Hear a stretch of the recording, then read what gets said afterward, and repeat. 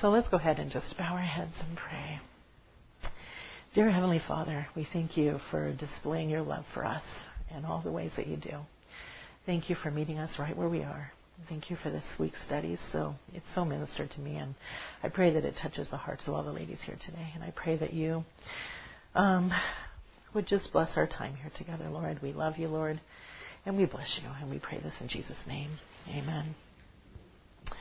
Alrighty. Under Nehemiah's leadership, the people of Jerusalem were able to complete the rebuilding of the city walls. All that remained to do was to restore the city gates, which would make the city secure and strengthen the community of believers that lived within the city. Sanballat and his friends, they failed miserably in their attempts to stop the people from doing their work. So they decided to switch gears and focus their attention on Nehemiah. Their plan was to take out Nehemiah, or at the very least to discredit him, thus allowing them the opportunity to mobilize their allies living in Jerusalem and to take over the city. People in leadership, especially those in spiritual leadership, are under extreme pressure and testing, not just on occasion, but on an ongoing daily basis. Such people are oftentimes blamed for things they haven't done and criticized for things that they try to do. They're often misquoted and misunderstood, and they're rarely offered the opportunity to set the record straight. If they act too quickly, they're thought of as being reckless. And if they take their time on a matter, they're considered weak and indifferent. People in positions of leadership not only carry the burden and the pressures that come with the territory, they also face a fierce battle with the enemy, who the Bible says is a master deceiver and a murderer. The Bible also says that Satan comes in either of two ways, as a serpent that deceives and a lion who devours. Christian leaders need to be alert at all times because the enemy never rests, and they must be spiritually equipped with the full armor of God in order to oppose him. We as God's people need to be praying in earnest for those who are both in civil and spiritual authority over us, for they make decisions that concern and affect us all. Satan would like nothing better than to take down a Christian leader, because by doing so he could access and cripple an entire ministry. And worse yet, he could potentially discredit the cause for Christ. The enemy's main goal was to create fear in the heart of Nehemiah. And in those working with him, Nehemiah knows that fear destroys faith, and faithlessness can paralyze, rendering God's people useless in his cause. Nehemiah overcame any fear he may have had by the strong faith he had in God and a strong desire to complete the work that God appointed him to do. Nehemiah chose not to listen to the enemy's lies, but instead to stay on task and complete the wall and to hang the gates. And all of this in the mind-blowing, breakneck record speed of only 52 days. Can't even imagine. God was totally behind that. And much to the dismay of his adversaries. Alrighty, so here I'm going to present 4 different strategies in the attack on Nehemiah. These strategies are compromise, slander, threats, and intrigue. Some things never change. He still uses the same strategies that he uses on our spiritual leaders today. I guess it's true when the saying says, a leopard never changes its spots.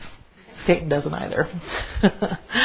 Alrighty, so if you would turn in your Bibles to Nehemiah 6, we'll start with verses 1 through 4. Sanballat, Tobiah, Geshem the Arab, and the rest of our enemies found out that I had finished rebuilding the wall and that no gap remained, though we had not yet set up the doors in the gates. So Sanballat and Geshem sent a message asking me to meet them at one of the villages in the plain of Ono, but I realized they were plotting to harm me. So I replied by sending this message to them: I am engaged in a great work, so I can't come. Why should I stop working to come meet with you? 4 times they sent this message, and each time I gave the same reply. Alrighty, up to this point, Sanballat, Tobiah, and Geshem had opposed everything the Jews were doing, but suddenly they seem to have a change of heart and are now offering to cooperate and help to build the wall. They're now offering to meet with Nehemiah in a village halfway between Jerusalem and Samaria, a quiet, secluded place where they can, and I quote, make plans to work together. I don't know about you, but I'm with Nehemiah on this one. These guys are up to no good. Their approach was that they were willing to meet Nehemiah halfway. You give a little, I'll give a little. After all, they were willing to bury the hatchet. The least Nehemiah could do was to be neighborly and hear them out, right? No, that would be to compromise. We can clearly see the enemy's strategy here. He's thinking, if you can't beat them, join them, and then take over. Once the enemy gets a foothold in the ministry, he then starts to weaken the work from within, and in the end, the work will fail. Always remember this.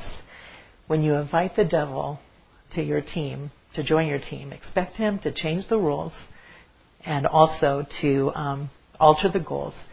And then you can also be expected to fail and to be defeated. Nehemiah rejected their offer because of these three convictions. First, he knew that they were lying and that they wanted to kill him. Nehemiah had what all spiritual leaders should possess if they planned to detect and defeat the enemy, and that is spiritual discernment. Secondly, he was convinced of the greatness of the work that God had given him to do.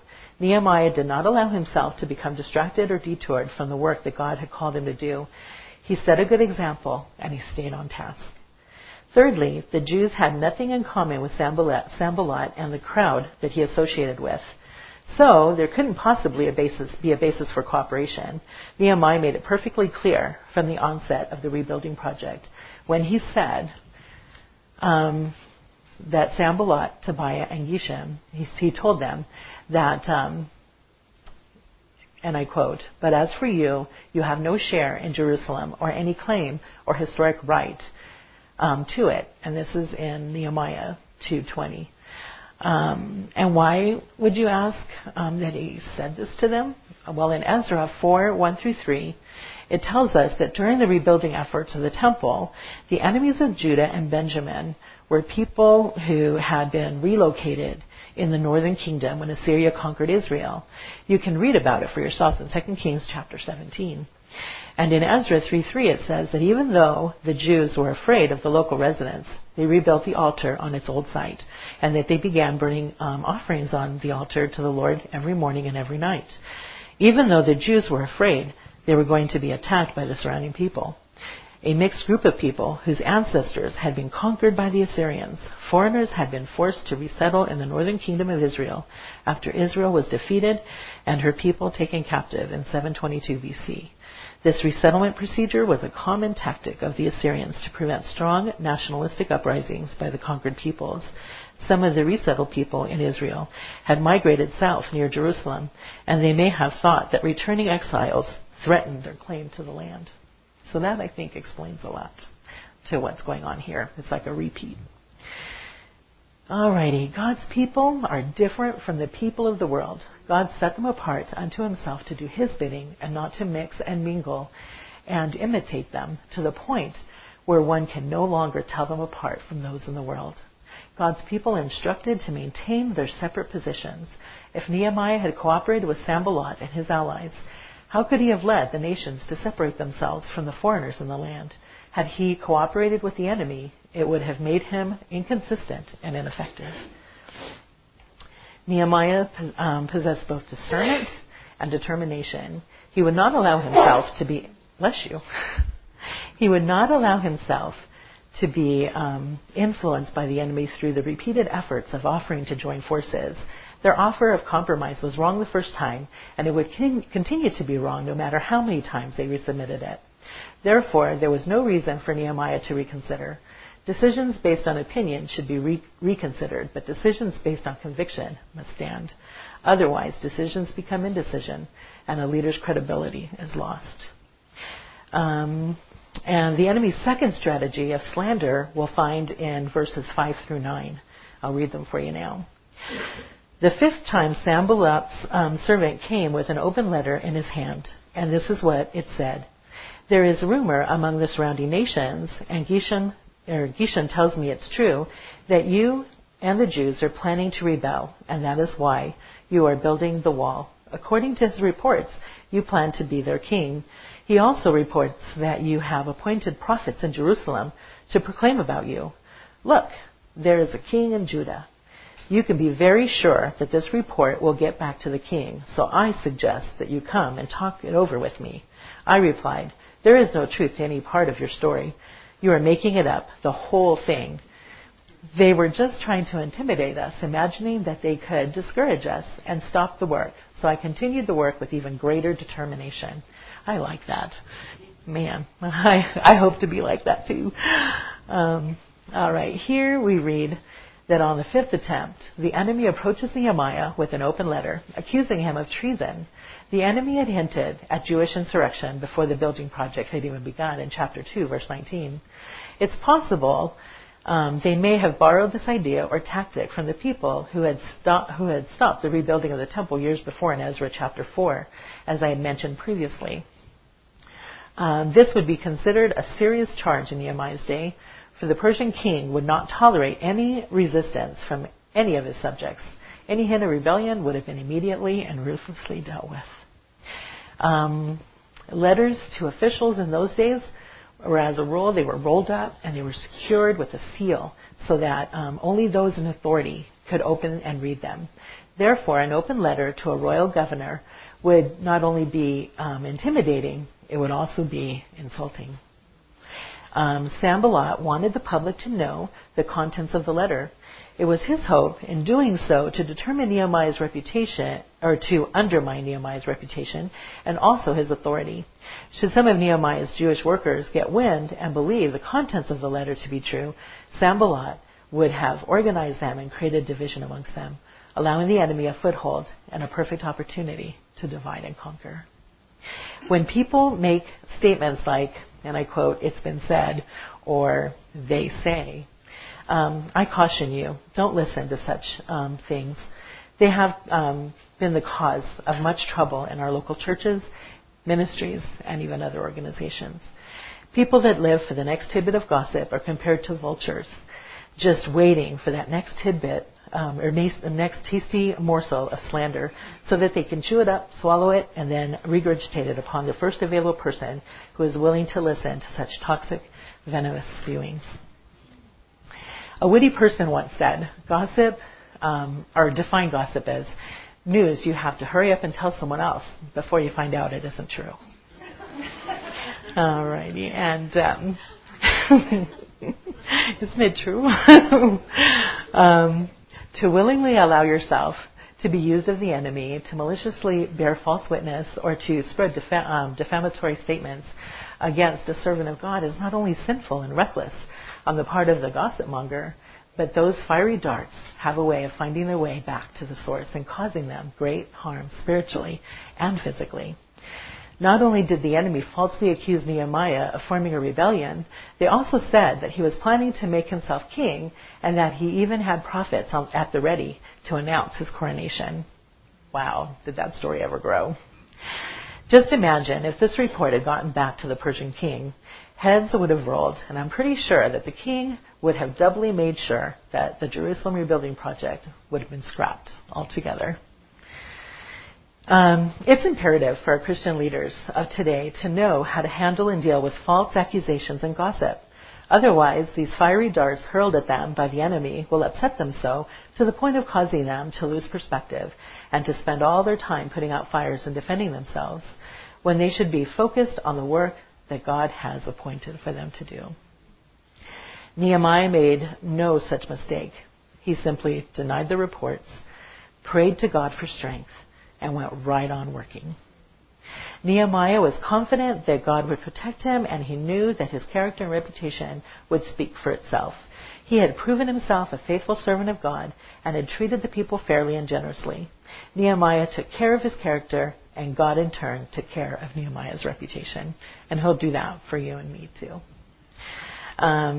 Nehemiah was able to shrug the whole incident off, continue working, and trust that God would complete the work that he had started. Alrighty, and we're moving on now to verses 10 through 14. Later, I went to visit, and I have my cheat sheet here on how to pronounce these names. Let's see. Okay, so later I went to visit Shemaiah, son of Deliah and grandson of Mehetabel, who was confined to his home. He said, "Let us meet together inside the temple of God and bolt the doors shut. Your enemies are coming to kill you tonight." But I replied, "Should someone in my position run from danger? Should someone in my position enter the temple to save his life? No, I won't do it." I realized that God had spoken to him, but that he had uttered this prophecy against me because Tobiah and Sanballat had hired him. They were hoping to intimidate me and make me sin. Then they would be able to accuse and discredit me. Remember, oh my God, all the evil things that Tobiah, Sanballat have done. And remember Noadiah, the prophet, and all the prophets like her who have tried to intimidate me. Now here we can plainly see the third attack of the enemy, which was threats against Nehemiah. A prophet for hire, this prophet for hire devises a clever plan attempting to trap Nehemiah. He locks himself up in his home in order to give the impression that, like Nehemiah, his life was also in grave danger. When Nehemiah pays a visit to his home, Shemaiah advises that they take refuge in the temple, where the enemy can't reach them. Shemaiah's words and tone of voice were very threatening. "Your enemies are coming to kill you tonight." Shemaiah had access to the temple, so it's possible that he was of priestly lineage. Even so, Nehemiah saw right through this elaborate scheme, and he let Shemaiah know that he would not run at the first sign of danger. Nehemiah was nobody's fool, and he was no coward. His reply to Shemaiah of, "Should such a man as I flee," in verse 11, "and I cannot come down," in verse 3, then his declaration of, "I will not go," in verse 11, showcases Nehemiah's true leadership skills and where his heart was at. He was no one's puppet for hire, as Shemaiah was. Had Nehemiah allowed fear and panic to overtake him, let me start that over again. Sorry about that. He was no one's puppet for hire, as Shemaiah was. Had Nehemiah allowed fear and panic to overtake him, and he would have taken Shemaiah's advice to run and hide in the temple, Nehemiah's reputation would have been ruined permanently. Nehemiah rejected Shemaiah's suggestion because it went against the law of Moses, where it states, "It is forbidden for laymen to go beyond the altar of burnt offerings at the temple." The Bible says in in Numbers 18:7 that any unauthorized person who comes too near the sanctuary will be put to death. Nehemiah knew that Shemaiah was a false prophet because the message he delivered was inconsistent with the Word of God. We as God's people have been given His Word in order to test and compare what others tell us to what the truth of God's Word actually says to us. God's Word is accurate and true, and Satan's lies will always be exposed in the light of God's Word. There are many wolves in sheep's clothing out there waiting to take down and devour the faithless followers of God. Use discernment as Nehemiah did. Know what the Word says, ponder it, and memorize it.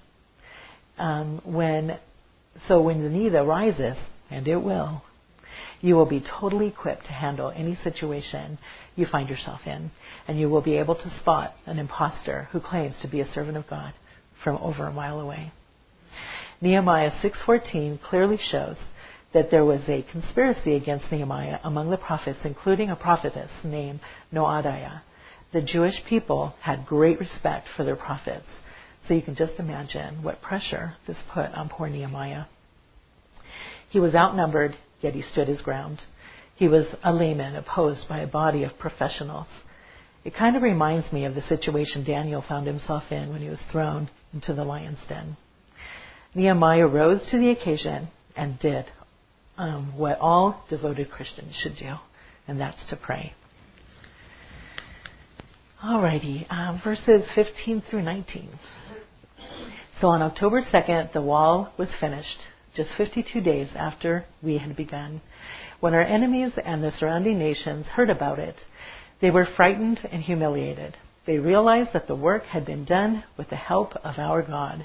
During those 52 days, many letters went back and forth between Tobiah and the nobles of Judah.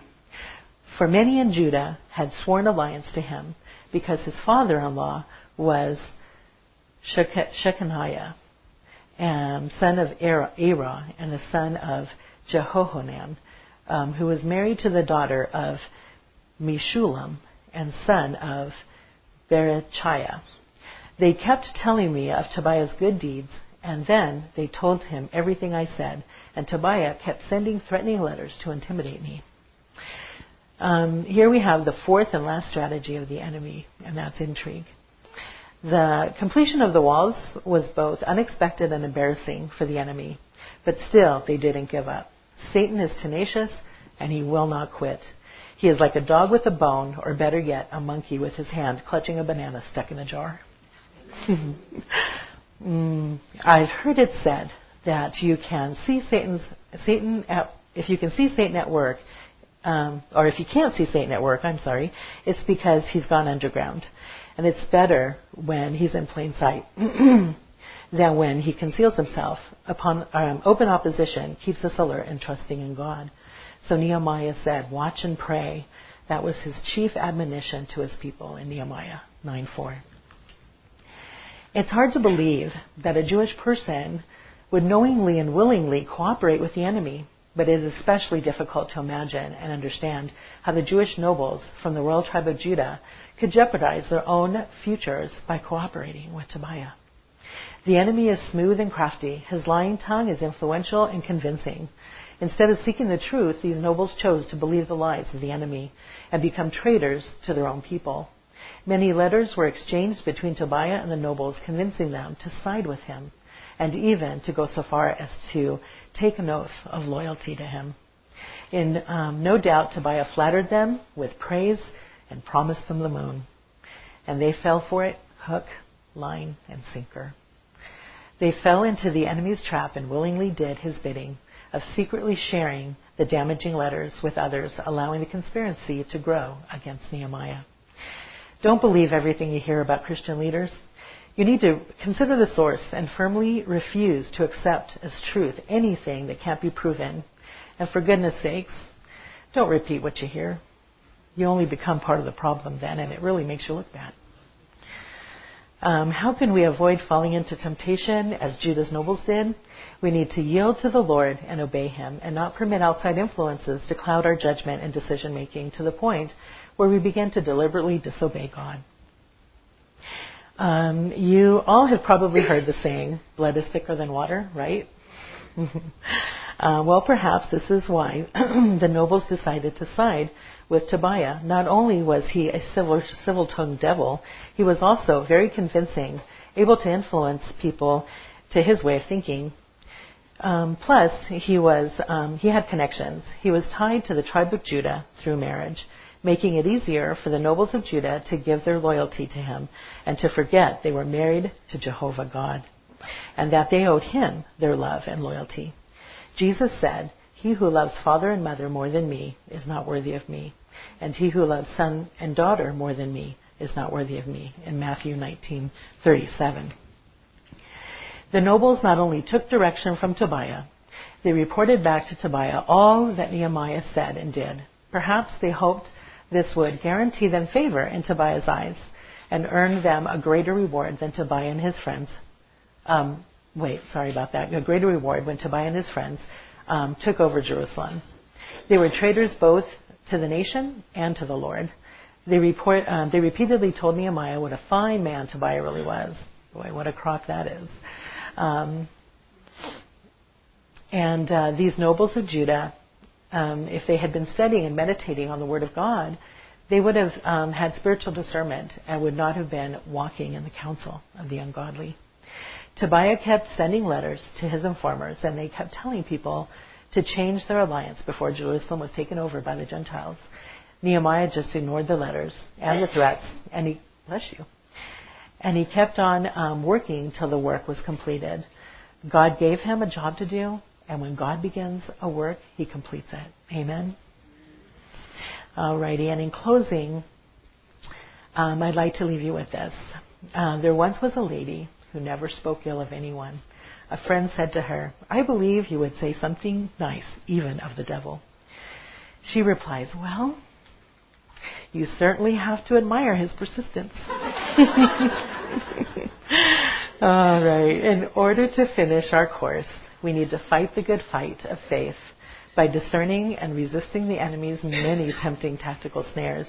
And when our Lord returns, we will ultimately triumph over this nasty, evil adversary, and the devil will finally get his due. Amen.